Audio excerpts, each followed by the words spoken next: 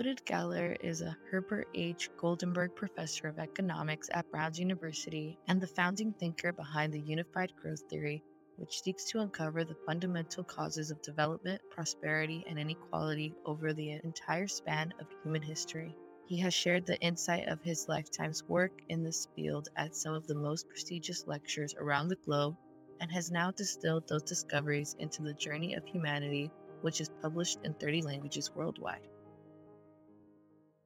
Professor Oded Galor, welcome to One Planet Podcast and the Creative Process. Thank you very much. It's a pleasure to be with you. So, we've been enjoying your very accessible but complex book, The Journey of Humanity, The Origins of Wealth and Equality. I believe you read a brief passage to give listeners an introduction. So, The Journey of Humanity explores the evolution of human societies since the emergence of Homo sapiens in Africa nearly 300,000 years ago. It resolves two of the most fundamental mysteries that surround this journey. The mystery of growth, namely, what are the roots of the dramatic transformation in living standards in the past 200 years, after hundreds of thousands of years of near stagnation? And the mystery of inequality, namely, what is the origin of the vast inequality in living standards across countries and regions of the world? Ever since the development of the first stone cutting tool, technological advancement failed to generate long-term betterment in the material well-being of the population. Technological progress unfailingly generated a larger population, mandating that the bounty of progress had to be divided among a growing number of souls. Innovations foster economic prosperity for a few generations, but ultimately, population growth brought living conditions back towards subsistence levels. For millennia, the wheels of change, the reinforcing interplay between technological progress and the size and the composition of the human population, turned at an ever-increasing pace, until eventually a tipping point was reached, unleashing the rapid technological progress of the Industrial Revolution. The increasing demand for educated workers who could navigate this rapidly changing technological environment provided parents with a greater incentive to invest in the education of their children instead of giving birth to additional ones, triggering a fertility decline. Living standards improve without being swiftly counterbalanced by population growth, and thus began the long-term rise in human prosperity. However, when prosperity skyrocketed in recent centuries, it did so earlier in some parts of the world, triggering a second major transformation, the emergence of immense inequality across societies. Institutional, cultural, geographical, and societal characteristics that emerge in the distant past propel societies on their distinct historical trajectories, influencing the timing of their escape from the epoch of stagnation and contributed to the gap in the wealth of nations.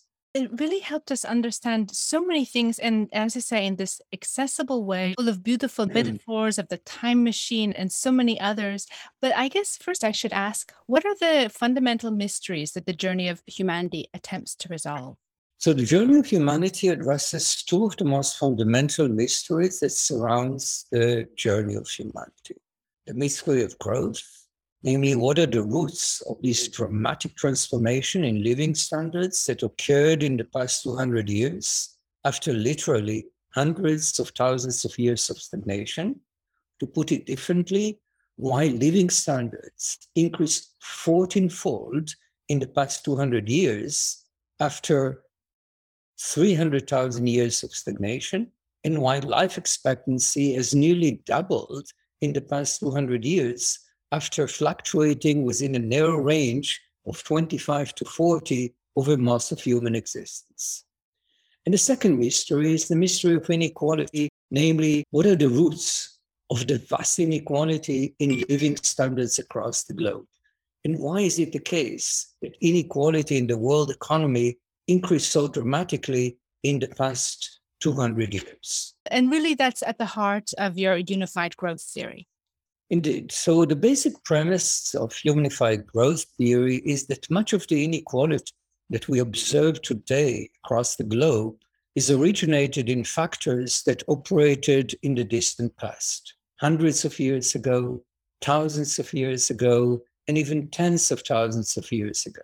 And as a result of it, the basic premise of unified growth theory is that if we would like to understand inequality today, we have to form a unified theory that will link events that occurred in the distant past to events that are occurring today.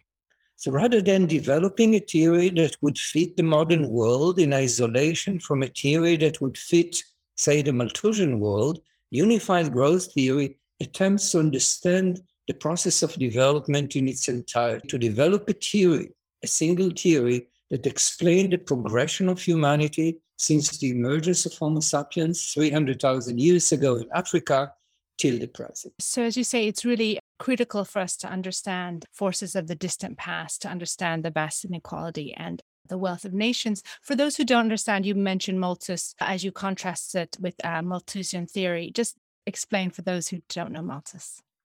According to Malthus, and according to sort of the reincarnation of Malthus, if you wish, over most of human existence, when technology advanced, ultimately it was counterbalanced by population growth. And as a result of it, income per capita remained unchanged over a prolonged period of time.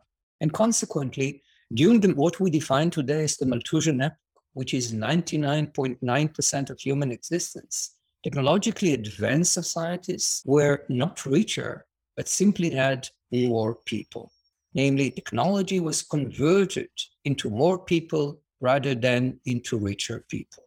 And how did you begin on this journey to want to understand the forces of economics and history and civilization, going back to your upbringing in Jerusalem? So I was born and raised in Jerusalem, and naturally being a resident of Jerusalem implies that it is really inescapable to realize that much of what we see today is rooted in elements that operated in the distant past, namely religiosity, ethnicity, inequality, and human behavior today in the context of life in Jerusalem is originated in events that occurred as early as 3,000 years ago.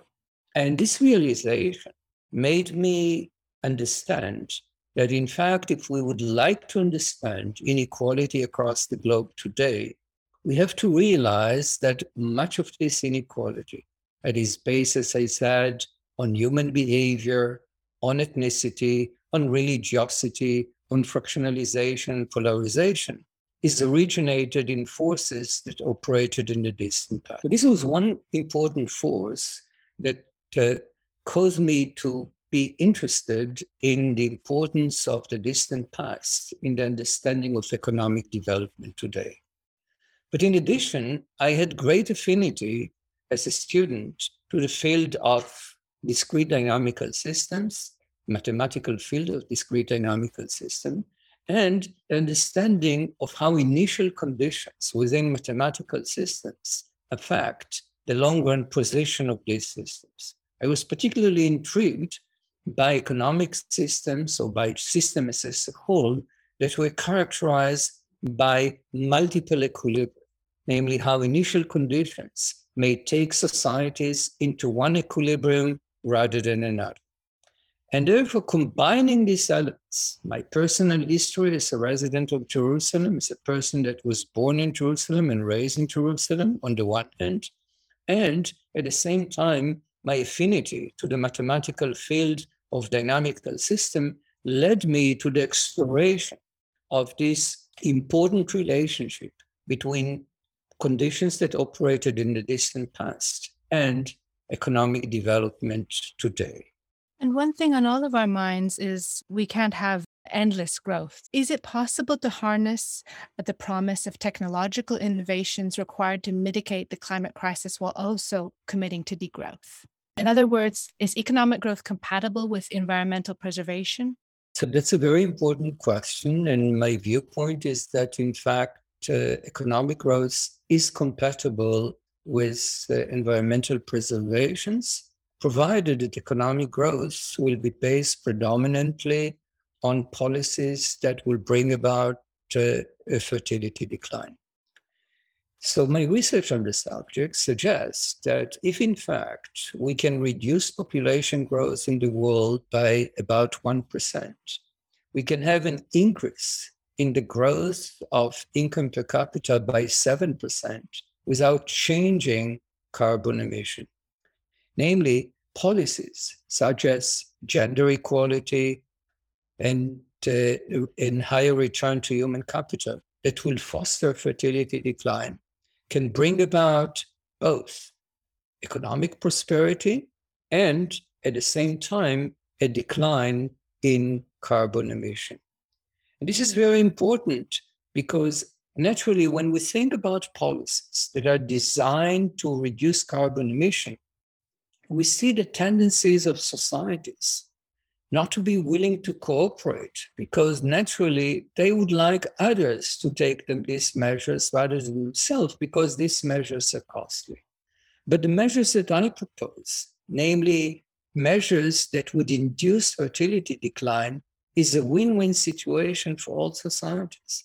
It will generate, as I said, higher economic growth, lower carbon emission, and will benefit each individual society. It seemed quite radical just to promote that. But of course, we have to promote the other clean technologies. We have to go forward to net zero. Education, of course, is hugely important. And so you're very hopeful. The whole tone of the journey of humanity is very optimistic within reason. And in terms of our capitalist system, you analyze the huge gap in incomes and inequalities. Can we get to a more sustainable society in the current capitalist system, say in the US? Or do you look to other, Nordic models, or what can we learn from other economic systems in terms of creating a fairer, more equitable society? It depends very much on your definition of the capitalistic system. I think to a large extent, the system is operating both in the US society and in Europe.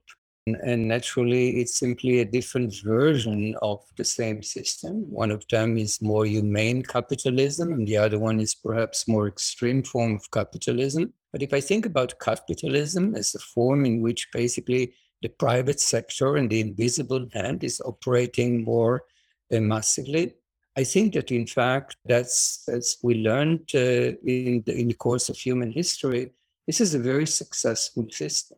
This does not imply that the social safety nets that we see in Europe are not required. It is simply implied that thinking about an economic system in which individuals are operating based on incentives and in which governments are not overly involved is very important.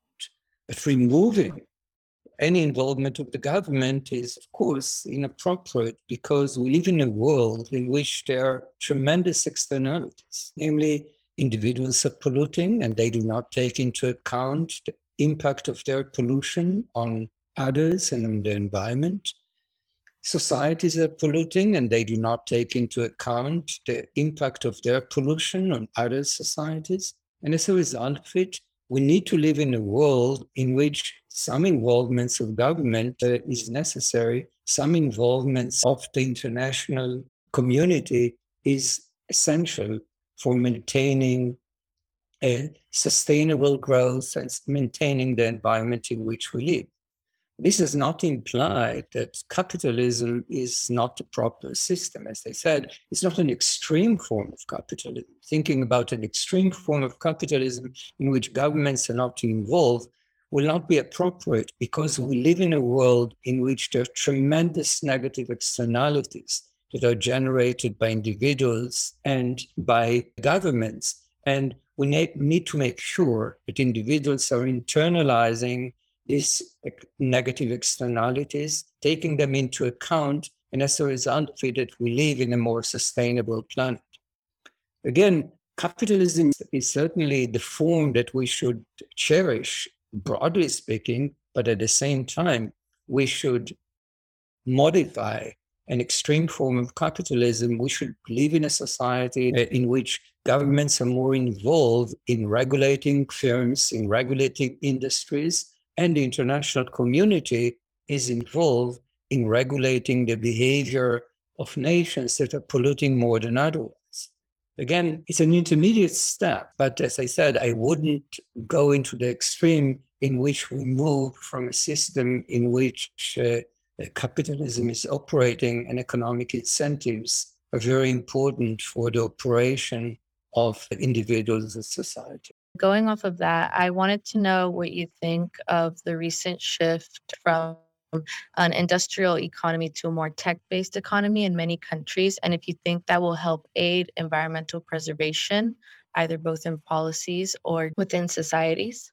So if we think about human history as a whole, and I would like to restrict myself to my realms of expertise, we see that in the course of human history, technological transition and technological transformation are taking place. So at a certain point in human history, we see the gradual transition, say, from an agricultural-based society to industrial-based society.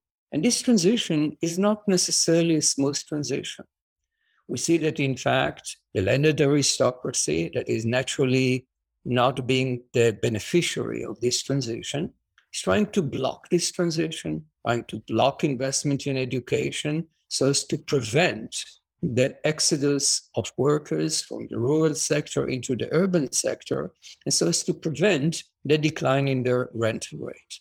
But ultimately, since industrialization is beneficial for the economy as a whole, this transition is taking place. Now, if we think about similar transition in the course of the 20th century, we see very similar phenomena. Naturally, we see the emergence of, say, the information technology revolution at a certain point. And as a result of it, despite the fact that the industrial sector is not benefiting from this transition, the transition is ultimately taking place. And again, all entrepreneurs, all the capital owners are not necessarily supportive of this transition, but ultimately the transition is taking place because it is beneficial for the society as a whole. In this respect, we see in the course of human history, we see one after another transitions of this sort. It starts with the agricultural revolution, the transition of societies from the hunter-gatherer stage to agriculture. We see it in the transition from agriculture to industry. We see it in the transition from old industry to modern industry. And in this respect, I think that any time in which technological progress will generate prosperity for the world as a whole, we will see ultimately that these technologies are being adopted with some delays, because naturally there are interest groups that will try to block this transition. But these interest groups will not be sufficiently powerful if, in fact, the benefit for humanity is so large so as to make it profitable for larger and larger segments of societies. So in this respect, I'm not overly concerned about the possibility that progress will be prevented by interest groups. As I said, ultimately, progress will be implemented despite the presence of these interest groups, because it will benefit societies. Your research talked about the new challenge between the entrenched land elite and the emerging capitalist elite, and I was wondering if you could expand a bit on that. When you think about the transition from agriculture to industry, this is a very complicated transition, because prior to industrialization, the dominating class is in fact the landed aristocracy. And the landed aristocracy is generating its profits from land and from workers that are operating in this land. Now, the emergence of industrialization is representing a threat to this entrenched landed aristocracy, in the sense that naturally the outflight of migrants from the rural sector, of workers from the rural sector to the urban sector, implies that rental rates on the land of the landed aristocracy will decline. And consequently, the landed aristocracy is not very pleased with these processes. So they would like, if possible, to restrict the migration of workers from the rural sector into the urban sector. And how do they do so? By either creating labor arrangements that prevent mobility, or alternatively, preventing the workers or individuals in the rural sector from acquiring education. And why is it so? Because education in this stage is predominantly more complementary to the industrial production than to the agricultural production. And consequently, by preventing education from workers, the landed aristocracy is able to delay the transition into industry and is able to delay industrialization. But as I said, the important element to realize is that since the benefits for both workers and the capital owners is so large, in fact, the capital owners and labor are in some sense unified in their support for public education, in their support for the emergence of the industrial sector. And ultimately, we see the shift from agricultural society into industrial society despite the opposition of the landed aristocracy. And a few questions seem to follow on from that, but you spoke there about preventing mobility, and that's a class mobility. But I was wondering if you've encountered yet, because one of the arguments in your unified growth theory is also that there's a sweet spot of growth where you have a certain amount of genetic diversity, but not too much, that creates clannish behavior and conflict, and this balanced with a certain amount of homogeneity and conformism. So I was wondering if you'd countered any political groups that might misinterpret your theory as we think about certain political movements that make America great again, the Brexit, etc. Yes, absolutely. So I think that the issue of diversity is very important, and I should clarify that it's a broad notion of diversity. It's mostly cultural diversity. But when we think about diversity and economic development, diversity is associated with conflicting effects on productivity. On the positive side, diversity is associated with cross-fertilization of ideas. And as a result of it, it is beneficial for innovations and beneficial for productivity. So societies that are more diverse are benefiting from complementarity of ideas, cross-fertilization of ideas, more innovations, and more economic development. On the other hand, more diverse societies tend to be less trustful, less in agreement about the desirable public goods, and as a result of it, tend to be more conflicted. So more diverse societies tend to be less cohesive socially. And consequently, this implies that in the course of human history, societies that had a sweet spot level of diversity performed better than otherwise. So if we think about human history, say the Middle Ages, societies that were optimally diverse were societies in Southeast Asia. The Chinese society, the Korean society, the Japanese societies. Now, typically, when we think about diversity, we don't think about those societies are as optimally diverse. But remember, this is a different time period in which technological progress is relatively small, and consequently, the benefit of homogeneity in terms of social cohesiveness dominated the potential adverse effect of homogeneity on innovativeness. And consequently, these societies had the upper hand. But when we think about the time of industrialization, we see that, in fact, it is Europe that is taking out first rather than China. And why is it the case? Because Europe is, in fact, very fluid culturally. And this cultural fluidity permits the European population to adopt different cultural traits that are conducive to economic development. The scientific revolution is taking place in Europe. Enlightenment is taking place in Europe. And ultimately, this fosters the type of what I would call growth-enhancing cultural traits that are very important for the emergence of the Industrial Revolution. Now, importantly, as we move into the contemporary world, what we see is that the virtues of diversity are becoming larger and larger and larger. So to a large extent, by argument, is celebrating the virtues of diversity. In what sense? It suggests that more diverse societies in the course of human history are having greater and greater productivity. And why is it so? Because we are moving into an era in which technological progress is much more rapid than before, and consequently, cultural fluidity is very important in permitting societies to adapt to this rapidly changing technological environment. And consequently, what we see in the course of the 20th century, what we will see in the future, is that societies that are more diverse will have the upper hand in the context of productivity.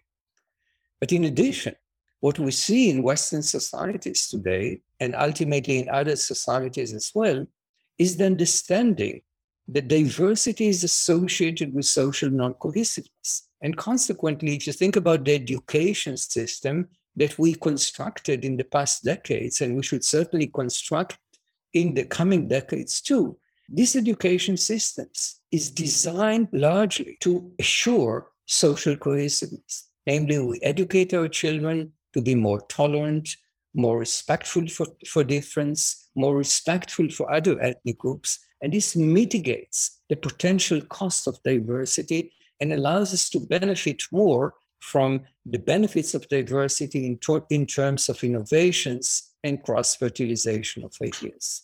As I said, what we see in the course of human history is the sweet spot level of diversity is gradually increasing.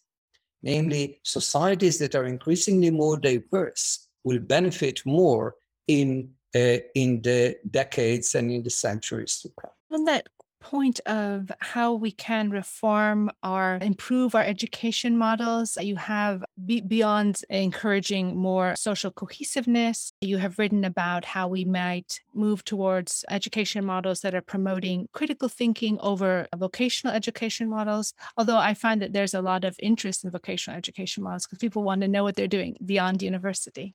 Indeed. So one of the important lessons from my book, The Journey of Humanity, is that in order to alleviate inequality across the globe, in order to see greater equality across nations, we have to design policies, predominantly education policies, that will be respectful of the individual country, the history of this individual country, the geography of this individual country, the colonial history of this individual country, and the geographical endowment that is behind the scene.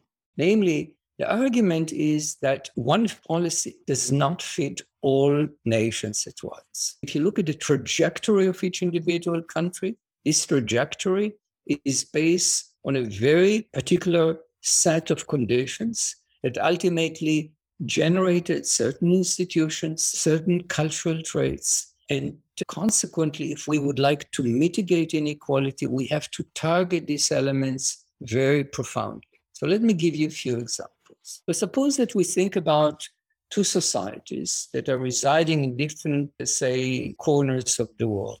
It can be within a continent or across continents. And suppose that these societies were exposed to different initial geographical conditions.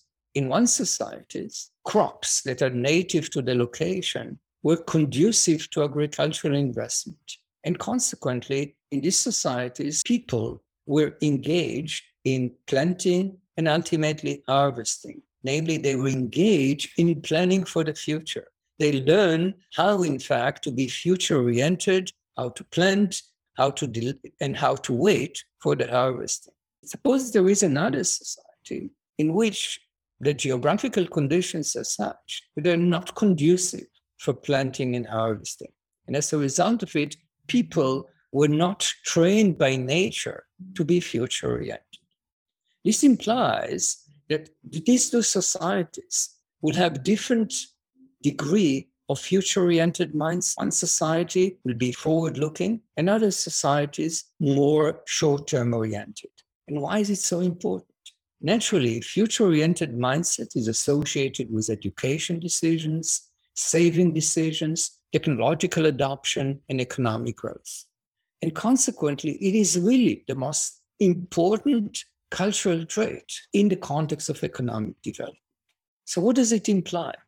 It implies that education policy in societies in which nature did not generate an environment that is conducive for future-oriented mindset will have to train children to be more future-oriented than otherwise. Whereas in societies in which the environment was conducive for future-oriented mindset, in fact, education or the curriculum should be geared towards other elements that are conducive to development. So this is one example in which the same resources that are channeled towards education can be prioritizing different elements. In one society, the priority should be given, say, to long-term orientation. In another society, perhaps gender equality, or perhaps thinking outside of the box, or perhaps generating social cohesiveness in a place where it is missed. So again, the important element is that we have to understand the history of each individual country, the geography of each individual country, and consequently to target education in such a way that it can propel traits that are very important for the future prosperity of these societies. It's interesting to think about because often in education, we think about now educating for the individual and their particular traits. And so it's a new way of thinking for me to educate for a whole society, to try to think about what a society's traits are and how they can all be best served by the education model. And then you outlined some of those biogeographical differences and how we're just thinking now when you're talking about certain farming communities or certain technologies, and you spoke about, or you wrote about how plows were used. Just outline that difference between Northern and Southern Europe. Indeed. So when we think about cultural traits, and as we said earlier, cultural traits can be growth enhancing or perhaps growth retarding, and they emerge in the history of each society in a way that was designed to complement the environment in which people operate. So for instance, one important cultural trait is the division of labor across gender lines. And this is an hypothesis that was advanced by Esther Bosserap in 1970. It turns out that in societies in which the plow was adopted earlier, in which the plow could be adopted, gender bias emerged and persisted to the present. And why is it so? So the plow requires upper body strength. And as a result, it gave a comparative advantage in agriculture, in agricultural cultivation to men over women. And what we see that in fact, those societies that adopted the plow earlier, those societies that adopted the plow in general, are societies that today, on average, have lower labor force participation of women than otherwise. So again, events that occurred in the distant past, thousands of years ago, the adoption of the plow brought about certain division of labor along gender lines, and ultimately this division of labor persisted over time, and in a way that affects labor force participation of women. We see it in the context of gender, we see it in the context of long-term orientation, we see it in the context of trust, we see it in the context of cooperation. You've discussed how many of us are becoming more climate literate. We're turned on to what we need to do in terms of sustainability. How could we become more economically literate? It wasn't something that was emphasized, certainly not in my education. So education is very important. If we think about the journey of humanity as a whole, and what ultimately triggered this new era of sustained economic growth and enormous prosperity in the human population is precisely investment in human capital and education. Now, characteristic of this education is the fact that to a large extent, this was education that allowed individuals to navigate this rapidly changing technological environment. Now, as we move into the future and we face new challenges, and one of them is the challenge about the environment, education becomes instrumental in assuring that individuals understand the science behind climate change, and in addition, understand the impact of each individual on environmental degradation. So in this respect, I think that, again, if we think about the design of the curriculum, the design of the curriculum should be such that certain elements should be emphasized more than otherwise. We see recently, for instance, in the context of the Russian-Ukraine war, that notions of liberties are critical to assure and to deter totalitarian regimes from affecting the rest of us. So again, one should emphasize the notion of freedom, the importance of democracy, the importance of inclusive institutions. At the same time, given our concern about the environment and given the fact that the environment is mostly affected by externalities, by our behavior that is not considerate of the environment, again, we have to emphasize and re-emphasize the importance of the environment for each of us and how we can, in fact, reduce and mitigate the current level of carbon emission. And more generally, we can mitigate the erosion in the environment. So these are two important elements, as I said, that I view as central in the decades to come. One of them, education that is geared towards environmental preservation. And the second one, education that is geared towards understanding of the virtues of freedom and understanding of the virtues of democracy and inclusive institutions. And in the journey of humanity, how does that fit into the long arc of economic thought? So as I said before, when we think about the journey of humanity and the centrality of education in the transition from stagnation to growth, and it is indeed a critical component of the journey of humanity, particularly at this critical juncture in which societies are moving from stagnation to growth. But it will continue to be an important element of the journey of humanity. So as we move into an era in which technology is evolving more and more rapidly, education will become important. But in fact, the nature of education will gradually change. If at the moment we see some societies that are investing perhaps in vocational education, naturally, as we move into an era in which technology is advancing very rapidly, it is quite apparent that certain type of occupations will become obsolete more rapidly than otherwise. And consequently, the importance of education will be such that we will need to invest in education that is flexible enough, education that will allow individuals to be more adaptable, to be able to shift from one sector from another to another, from one occupation to another, so as to meet the challenges of this rapidly changing technological environment. So, this is a great grounding for understanding how we might plan our futures. And I know that your latest research grant is looking into this. We did want to get your opinion on the future of cities.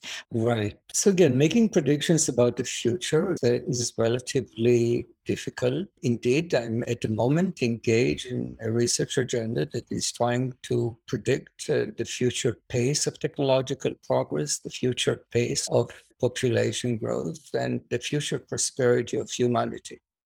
But the research at the moment is very preliminary, so I prefer not to speculate about the outcome of this research. Broadly speaking, if I would have to speculate about the trajectory of humanity in the context of the coming century, I think what is really important to note is that we are living in an era in which technology is evolving very rapidly. And rapid technological progress is naturally associated typically with greater inequality, in the sense that rapid technological progress requires investment in education. And since not all individuals are investing in education in equal fashion, this is bound to generate inequality in society. In addition, rapid technological progress implies that certain traits are more complementary to the technological environment than otherwise. And therefore, individuals that will have these traits will be much more prosperous than others. And as a result of it, we want to sort of live in a more humane society. We want to live in a more stable society. This implies that we have to design our policies in such a way that two important elements will be emphasized. The first one is equality of opportunity. Namely, we have to assure that each member of society, each individual in society, will be able to fulfill her potential or his potential to a full extent, regardless of the place where you were born, regardless of parental wealth, regardless of the type of education that is present in your location. We have to assure that we have perfect equality of opportunities. This is important morally because, as I said, we will move into an era in which technological progress will reward individuals that are more educated and individuals that have certain skills that are complementary to this environment. And therefore, morally, we would like individuals to have a fair chance to participate in this process. But beyond that, even in terms of economic efficiency, assuring economic equality of opportunity will assure better allocation of talents across occupations and greater prosperity in society. So this is one important element in terms of policy. We have to assure equality of opportunities, both because of moral reasons and because of economic efficiency. But in addition, we have to realize that this rapid technological progress, as I said, will complement certain type of traits and not others. And consequently, those individuals that are not as well endowed with these traits should be provided with a safety net that will allow them to flourish within this society. Namely, the society must adopt more humane policies so as to assure that the prosperity is shared more evenly across individual society without preventing the economic incentives from operating as they should. Namely, we should maintain economic incentives, but we should be aware of the fact that technological progress will demand certain type of traits and not others. And not all individuals have necessarily these traits. And consequently, we need to be respectful of these individuals. We need to support these individuals without distorting economic incentives. The rapid technological progress, as you say, it's suited for some more than others. But I feel that, and we get a lot of feedback from our participating students, that even if they're adept at the technologies, because technology is outpacing our natural rhythms, people are becoming addicted to their devices, aren't adapting as fast as our technologies are accelerating growth. So there is an argument for deceleration in the sense that it accelerates beyond our human nature. And so I don't know what your feelings are about that. And even though our society might be geared towards technology, something in us is still nourished by nature or the spiritual or the arts.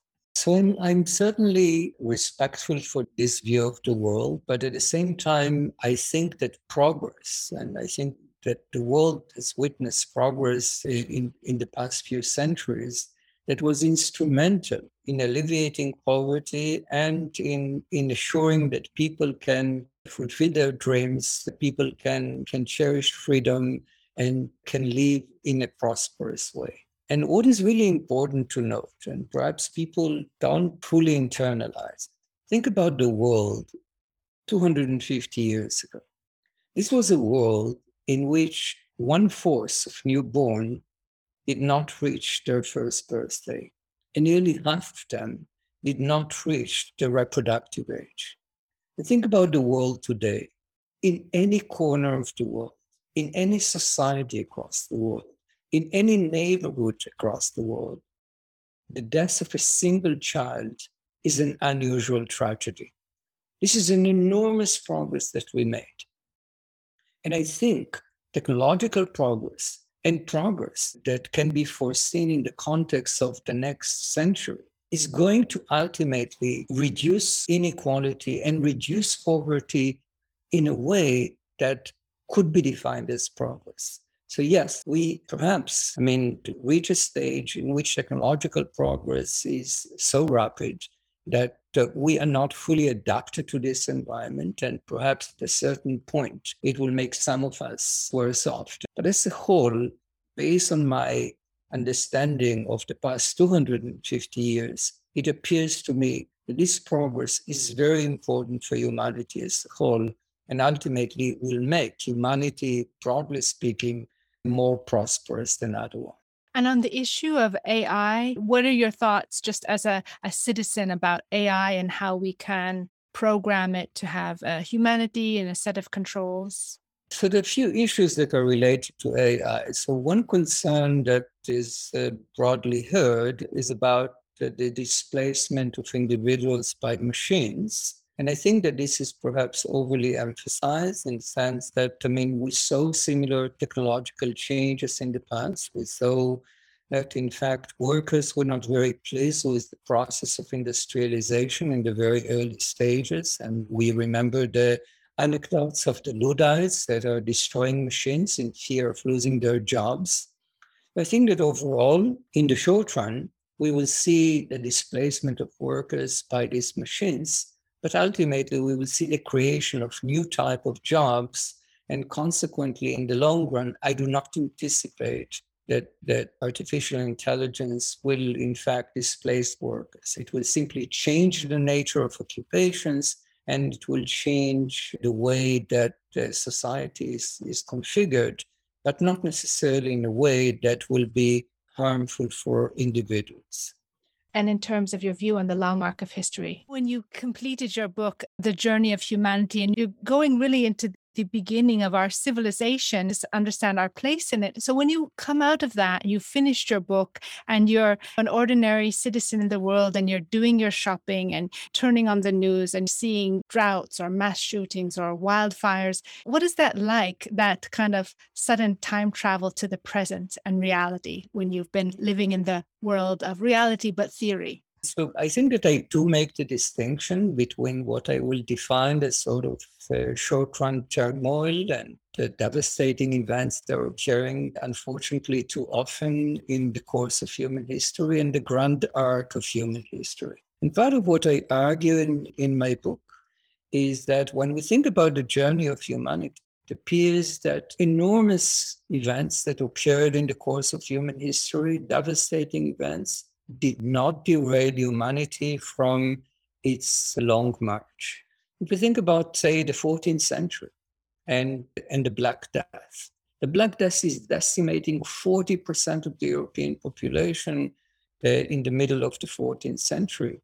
And nevertheless, humanity is recovering from this with incredible resolve and, in fact, stronger than otherwise. Technology is adapting, the population is adapting, and the march of humanity is not being derailed by the Black Death. If you think about the 20th century and the atrocities in the first part of the 20th century, think about World War I, World War II, or the Spanish flu, or the Great Depression. These are all incredibly devastating events. And naturally, every individual that is living through these tragedies is affected tremendously by these events. But when we look at the grand arc of the journey of humanity, it appears that the march of humanity is not being affected by it. Yes, there are short-run fluctuations, but if we think about the trend is not being affected by it. Now, when COVID-19 appeared, again, we see this emergence of gloom about the fact that humanity is going to change in a way that we have not seen for decades and centuries. But here we are today, and in fact, we are beyond it. If I would discuss it with you 2 years ago, the state of gloom would be much more severe than it is today. Or if we think about the Russian-Ukraine war, again, incredible tragedy for the Ukrainian people. And to a large extent, this appears to many as a shock that can derail humanity from its long-run march.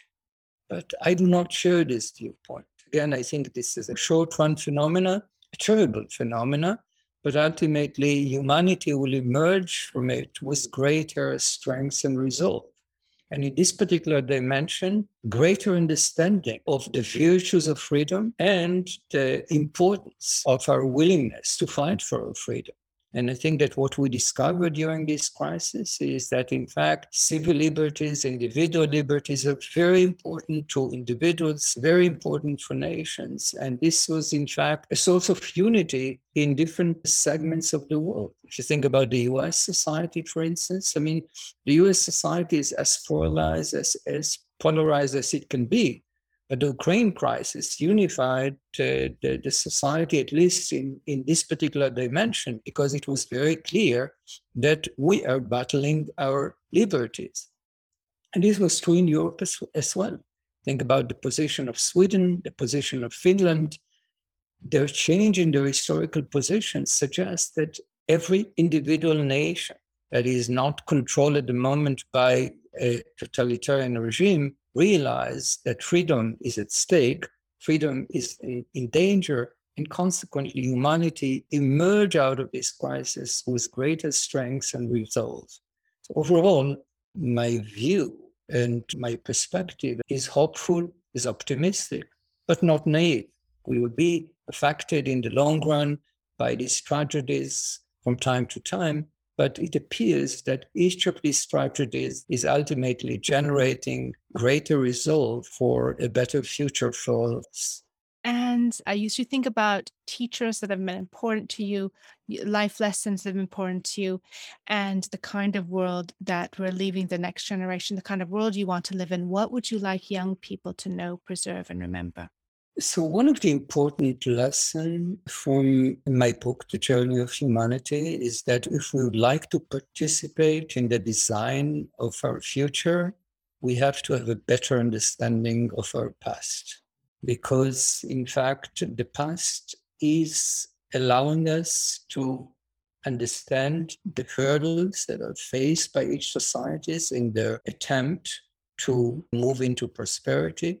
And by realizing the forces of the past, we can design a better future for all of us. Again, emphasis should be in a better understanding of the journey of humanity as a whole, the journey of humanity as is applicable for each individual nation, and how, in fact, the knowledge of the past can be used in order to bring about a better future for all of us, for humanity as a whole.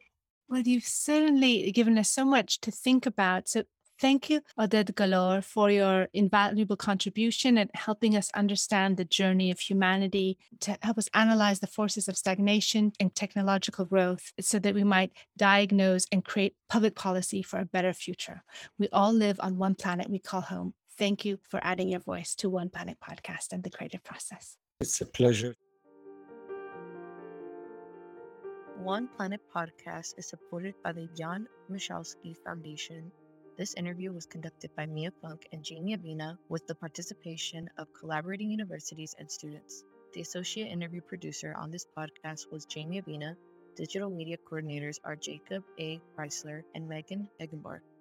The music is written and performed by Juan Sanchez. We hope you've enjoyed this program. If you would like to get involved in One Planet Podcast and be part of the climate change solution, just drop us a line at team@oneplanetpodcast.org. Thank you for listening.